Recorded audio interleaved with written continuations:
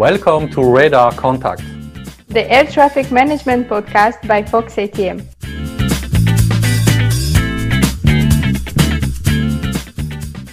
Welcome to one more episode of Radar Contact. My guest today is from the Netherlands. Ruud Hummels is the managing director of the consultancy 270. Ruud, welcome to Radar Contact. Can you please start by introducing yourself rapidly? Thank you, Vincent, for inviting me. It's an honor to be here, of course. My name is Ruud Hummels. I'm a managing director and one of the owners of 270 Aviation. One of the things that is special to 270 compared to other of your competitors is that there is not one 270, but there are many of them. You have different companies or different branches in different countries. Can you tell us a bit more about the company history and the reason for having different subsidiaries internationally?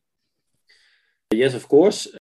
We started the company back in 2000. It wasn't me, actually. I joined a couple of years later. At the time, I was employee number 8.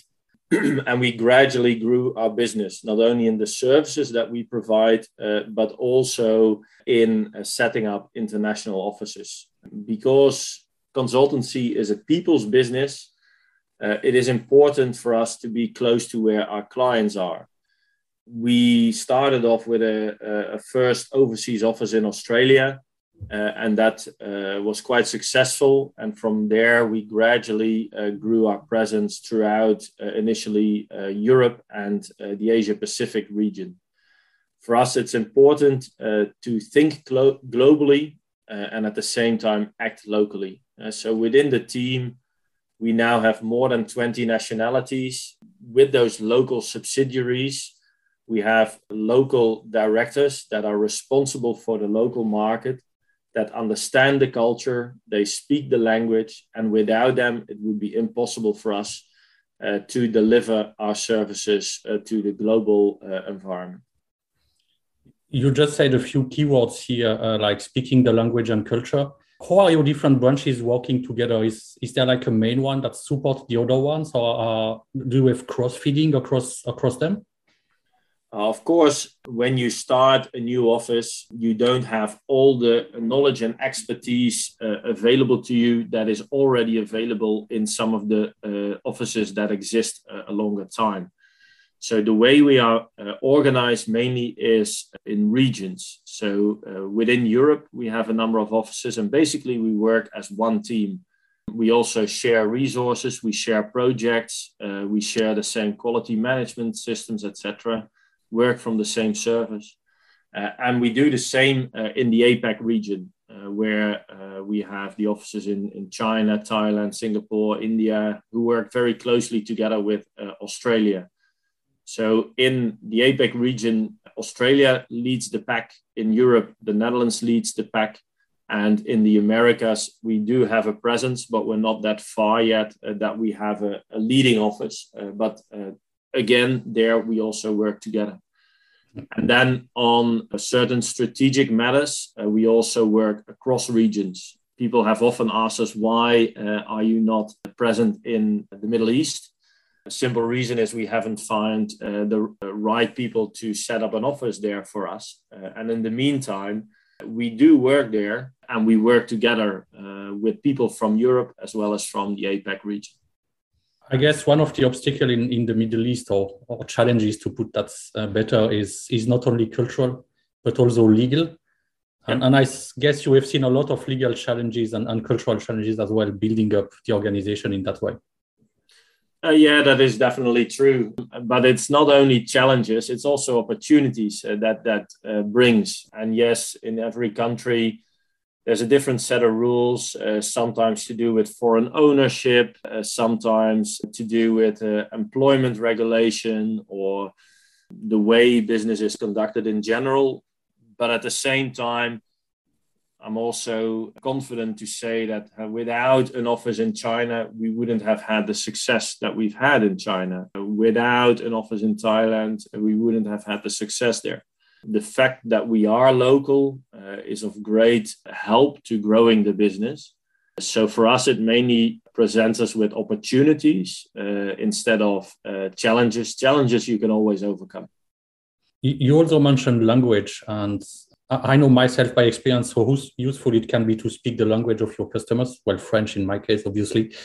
Would you say it's a key role, or can we expect in aviation that everybody has, let's say, a good command of English? We still find that in many countries, people prefer to speak in their native language, whether it's France or Italy or China, India. Everywhere we see people who prefer to speak in their own language. So that we can provide that is something that makes us quite unique. Of course, English is the international language in aviation, but it is not the case that people, especially higher up in the management, are confident speakers in English. So it is important to have people in the team that speak their language as well. I really can only agree on that, and it's really a key thing, and it's really great that you could build the organization in this way. That is even true if you cross the border between the Netherlands and Belgium. You could say we speak the same language, but the culture is slightly different, and it's really appreciated there that we have a local team that speak Flemish, so to say, and understand the Flemish way of doing business. It's already different, and that's only I live 10 kilometers from the border. Yeah, again, that's something I can totally second. I'm just out of a meeting with people from Switzerland, French-speaking part and France, and I had to translate some things from French to French, so to speak. And yeah, there are idioms, there are local specialties, and it's definitely important to be able to build these bridges. Now, looking at your offerings and the activities you have, a lot of what you are doing is strategy work and high-level strategy. But is it only strategy, or are you also part of the execution then? Basically, we focus around four main areas. Overall, our services are focused on airport and airspace planning and optimization. But then we use four main pillars. So it's about planning, strategic planning. It's about safety, efficiency, and the environment. And indeed, a lot of strategy work, strategy definition is done by us. But the execution is also extremely important. You need to be able to deliver a strategy in order to be successful. And the way we do that is also by having quite a large number of operational experts in our team, ranging from air traffic controllers, pilots, both fixed wing and rotor. And they have a lot of practical experience, allowing us to provide solutions to our clients that are not the standard solutions that you would find in, say, an airport design reference manual. Civil engineers will come up with solutions like that, but we know that you need to work around the regulation, be creative, innovative in finding solutions, and that's where this operational knowledge comes into play as well. There is something very interesting in what you said here again. You are not an air traffic management consultancy, you are not an airport consultancy, you are not an airline consultancy, but you are an aviation consultancy. And coming myself with a very strong ATM background, I don't always know a lot about the other things. How much cross-feeding is there between these different domains? Well, we often act as, let's say, the oil between the airport, the aviation authority, the air navigation service provider, and the airspace users. We are able to speak and understand the language of air traffic control, but also of airport operations and also of the regulator. And we always, in projects, need to find a consensus. And too often we find that an airport looks at the problem from their point of view and finds it difficult to agree with the air navigation service provider, or the other way around. The same can apply between the ANSP and the airline. And that's how we fit in nicely right in between those different stakeholders in aviation. That's the role that we often play. So we are independent, And that makes that, and a lot of the work we do is also data driven. And that makes that it doesn't matter whether the airport or the air navigation service provider asks us a question, you would get the same answer. And it's not the truth of the airport or the truth of the air navigation service provider.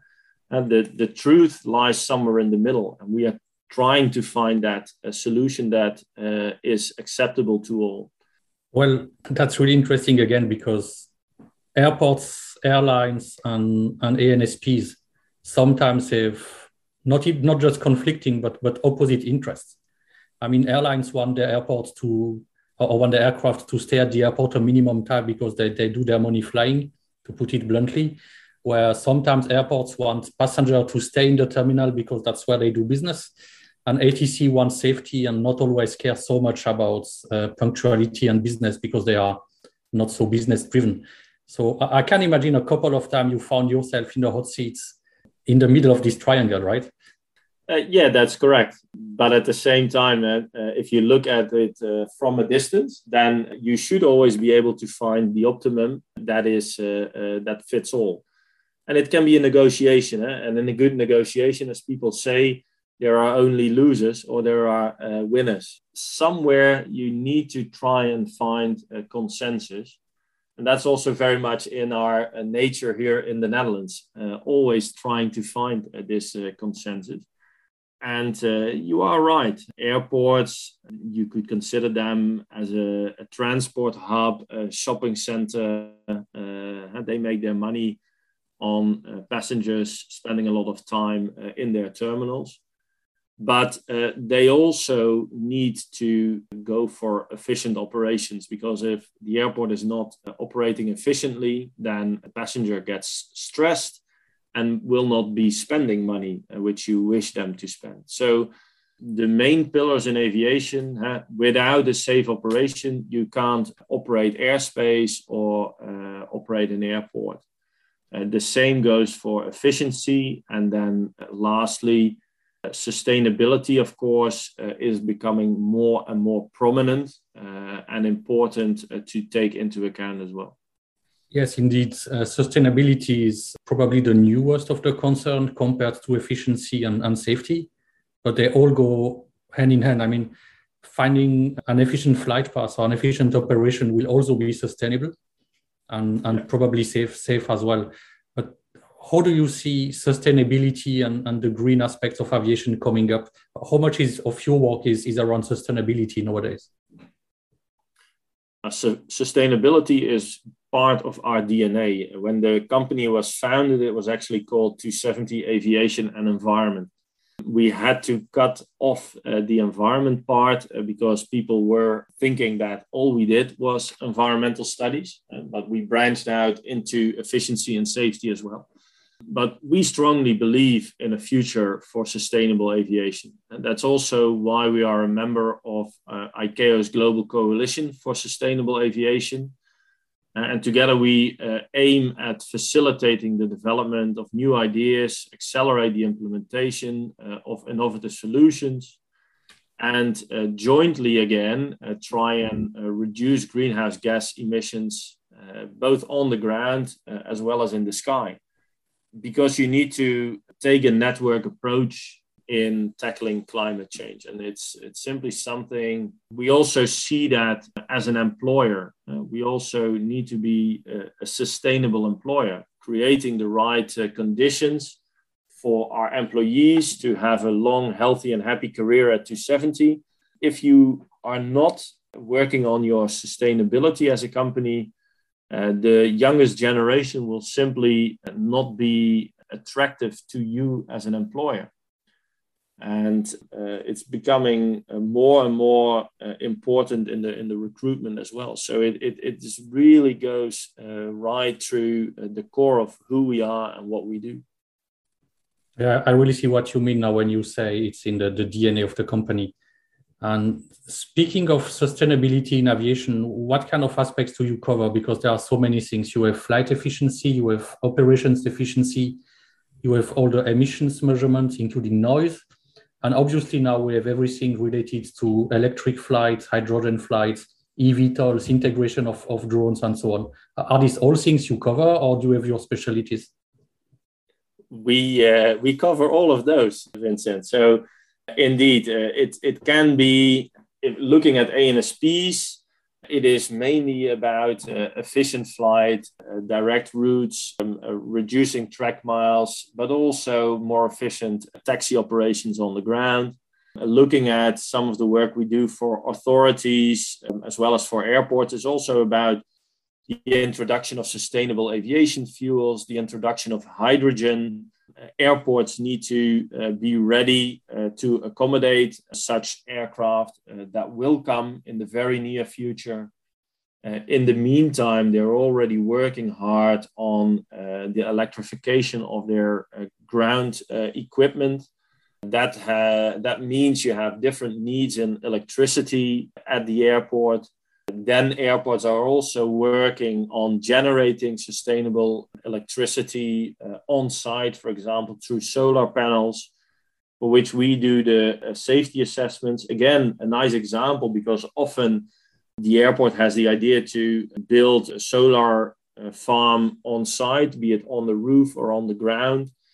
And then you have to, let's say, negotiate with the authorities as well as the ANSPs to make that happen, because there is a lot of concern that it might negatively impact the safety of the operations. And again, we try and liaise between those different parties to find a solution that allows safe and efficient operations, and at the same time allows us to build a solar farm on site. So all of those topics are relevant. And you also mentioned things such as eVTOLs, UTM, another very interesting topic, a topic we also work in projects very often funded by government at the moment, or funded by private companies. There is quite a large range of urban air mobility or regional air mobility new entrance into the aviation world, manufacturers of drones, of eVTOLs that have not worked in aviation before, who need support in getting the approvals for their vertiports, working on the certification of these new aircraft. And it's in all those areas that we can provide support to our clients. I can imagine that here speaking the language of aviation, so speaking pilots, speaking air traffic controller, and so is really helpful. And speaking of different aspects and different industries, back in 2020, you had a venture even completely out of aviation. To put it in a nutshell, correct me if I'm wrong, you were part of a project where the ACDM concept that is known at airports got applied to railway transport. So can you tell us more about that and what the lessons were here? Yeah, that's indeed correct. It's a funny story, actually.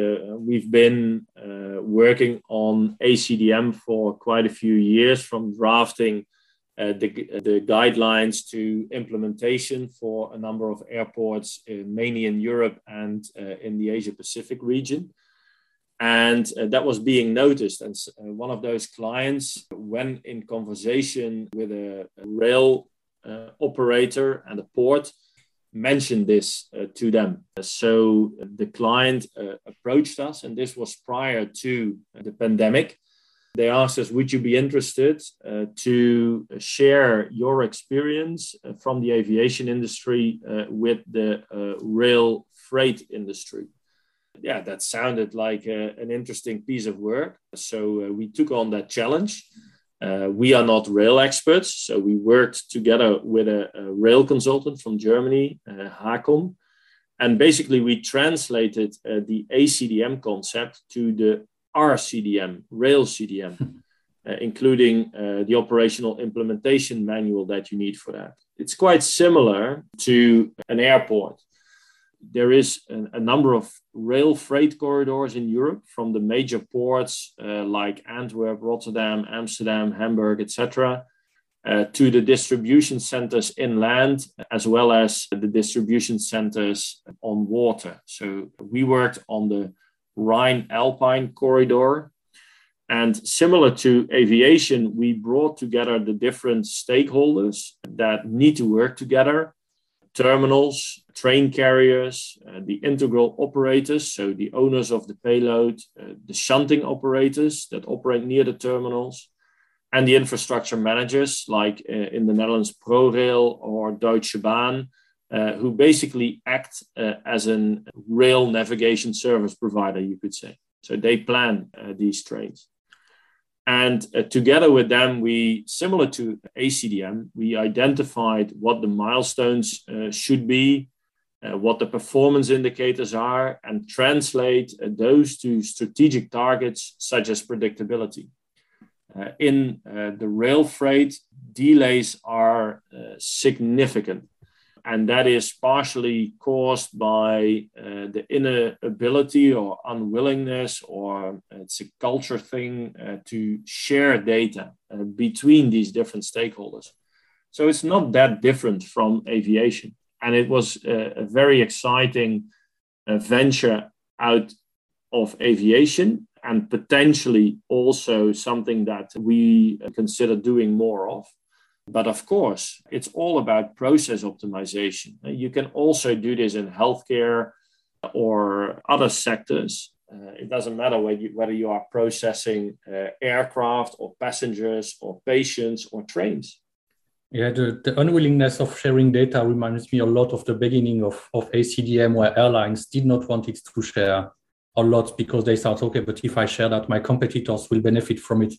And in the end, after years, if not decades, everybody understood that it's the best way to get most of the resources.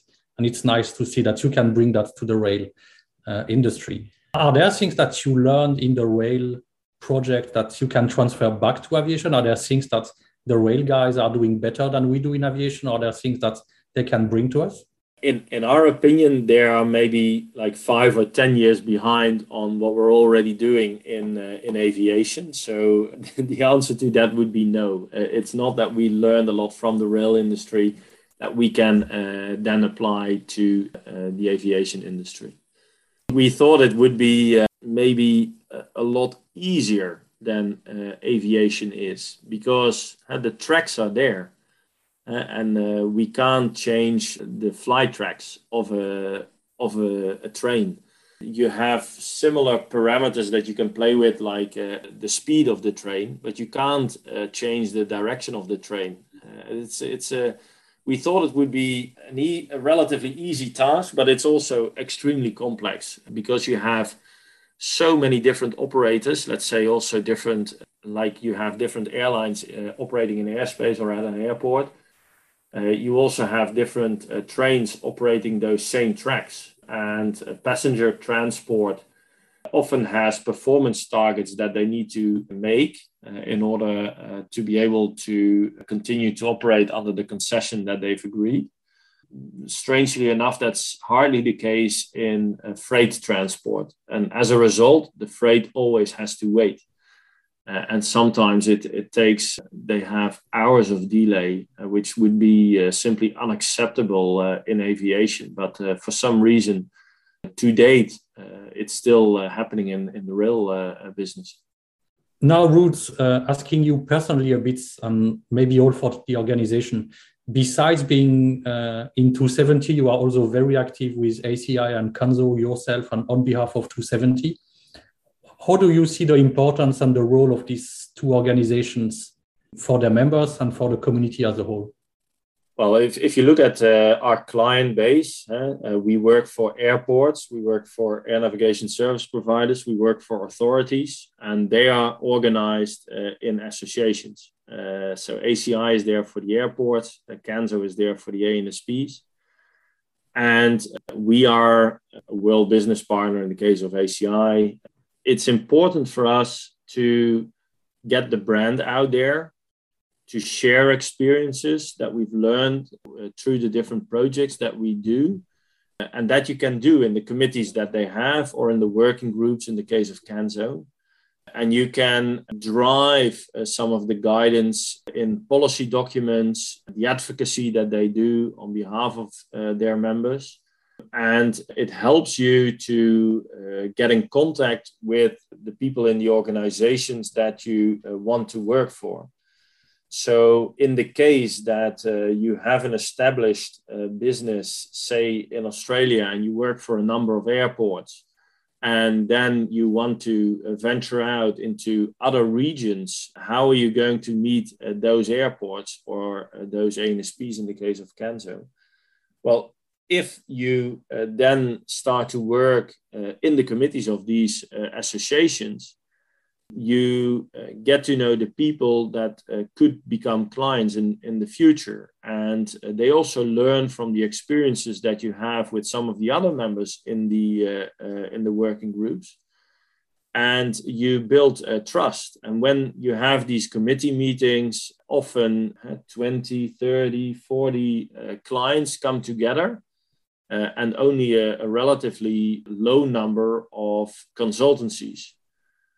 And instead of traveling to all these 40 ANSPs one after the other, you have an opportunity to meet them face to face at one of those meetings. And of course, that is helping a lot in the business development, but also in the branding of the business, because we also compete a lot with some of the ANSPs that provide consultancy services. But we do not have that brand name. We don't manage the airspace of Schiphol or Heathrow or Frankfurt. So people don't know what we do. We are critical in, I believe, in the efficient, safe and sustainable operation of these airspaces. But there is not a building, there's not an aircraft tail, there is not a runway that says this is 270. So we have to find other ways to get the brand out there. And it's through these associations that we can do this.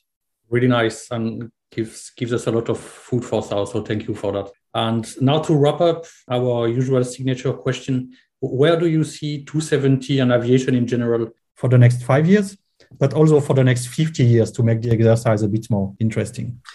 If you look at 270 first, if you look back, we started in the year 2000 with 2 people. And basically, we doubled the company every 3 years. So we had about 120 employees in 2019, and we still have. Luckily, we were able to keep the team together, but we're back on track to grow the company again. We have a lot of vacancies in different offices as well. So most regions are doing really well. So in 5 years' time, it would be my expectation that we are twice the size to what we are today. And that cannot be achieved in Europe and the APAC region alone. It's my expectation that within the next 5 years, we also have a bigger presence in Eastern Europe, but also the Americas, perhaps even already Africa. And in 50 years from now, we do expect that we have offices in the top 20 airports in the world. We are now in the top 10. We have about 10 of those 20, we have offices, and that will only grow because with the services that we provide, we can make sure that airports and airspace are operated safely, efficiently, and sustainably. And aviation will not be gone. That's a question that people also ask of themselves. 50 years from now is a very long way. I struggle sometimes to work on some of the targets we are doing for our clients that are often focusing on 2050, which is only 28 years from now, but that is a long way away. And some of the things, if you look at the ATM industry in the short term, at least on the European level, we simply expect a further shift towards new technologies, and sustainability is for sure one of the key performance areas within all the developments that will take place. Technology will be able to provide us with further automation. Think remote towers. We need to work on reducing cost. And I really hope that looking at ATM, that we get rid of country borders, because airspace simply needs to be operated more efficiently in order to also reduce cost. collaboration, not only between airport and ANSP, but also between ANSPs and states and between ANSPs from different countries, is simply necessary to enhance the development into first a single European sky, but we will also see similar developments in the APAC region or the Middle East or other regions. That's a very nice vision, and I can only hope that it comes true and with more and more aircraft flying straight lines. Ruud, thank you very much for being our guest today. I can only encourage our listeners to visit your website to know more. So that's 270.com, spelled TO70.com. So thank you for being our guest today, and talk to you soon. Thank you. See you in Madrid. See you in Madrid indeed. This was Radar Contact. Visit foxatm.com or your favorite podcast platform for more.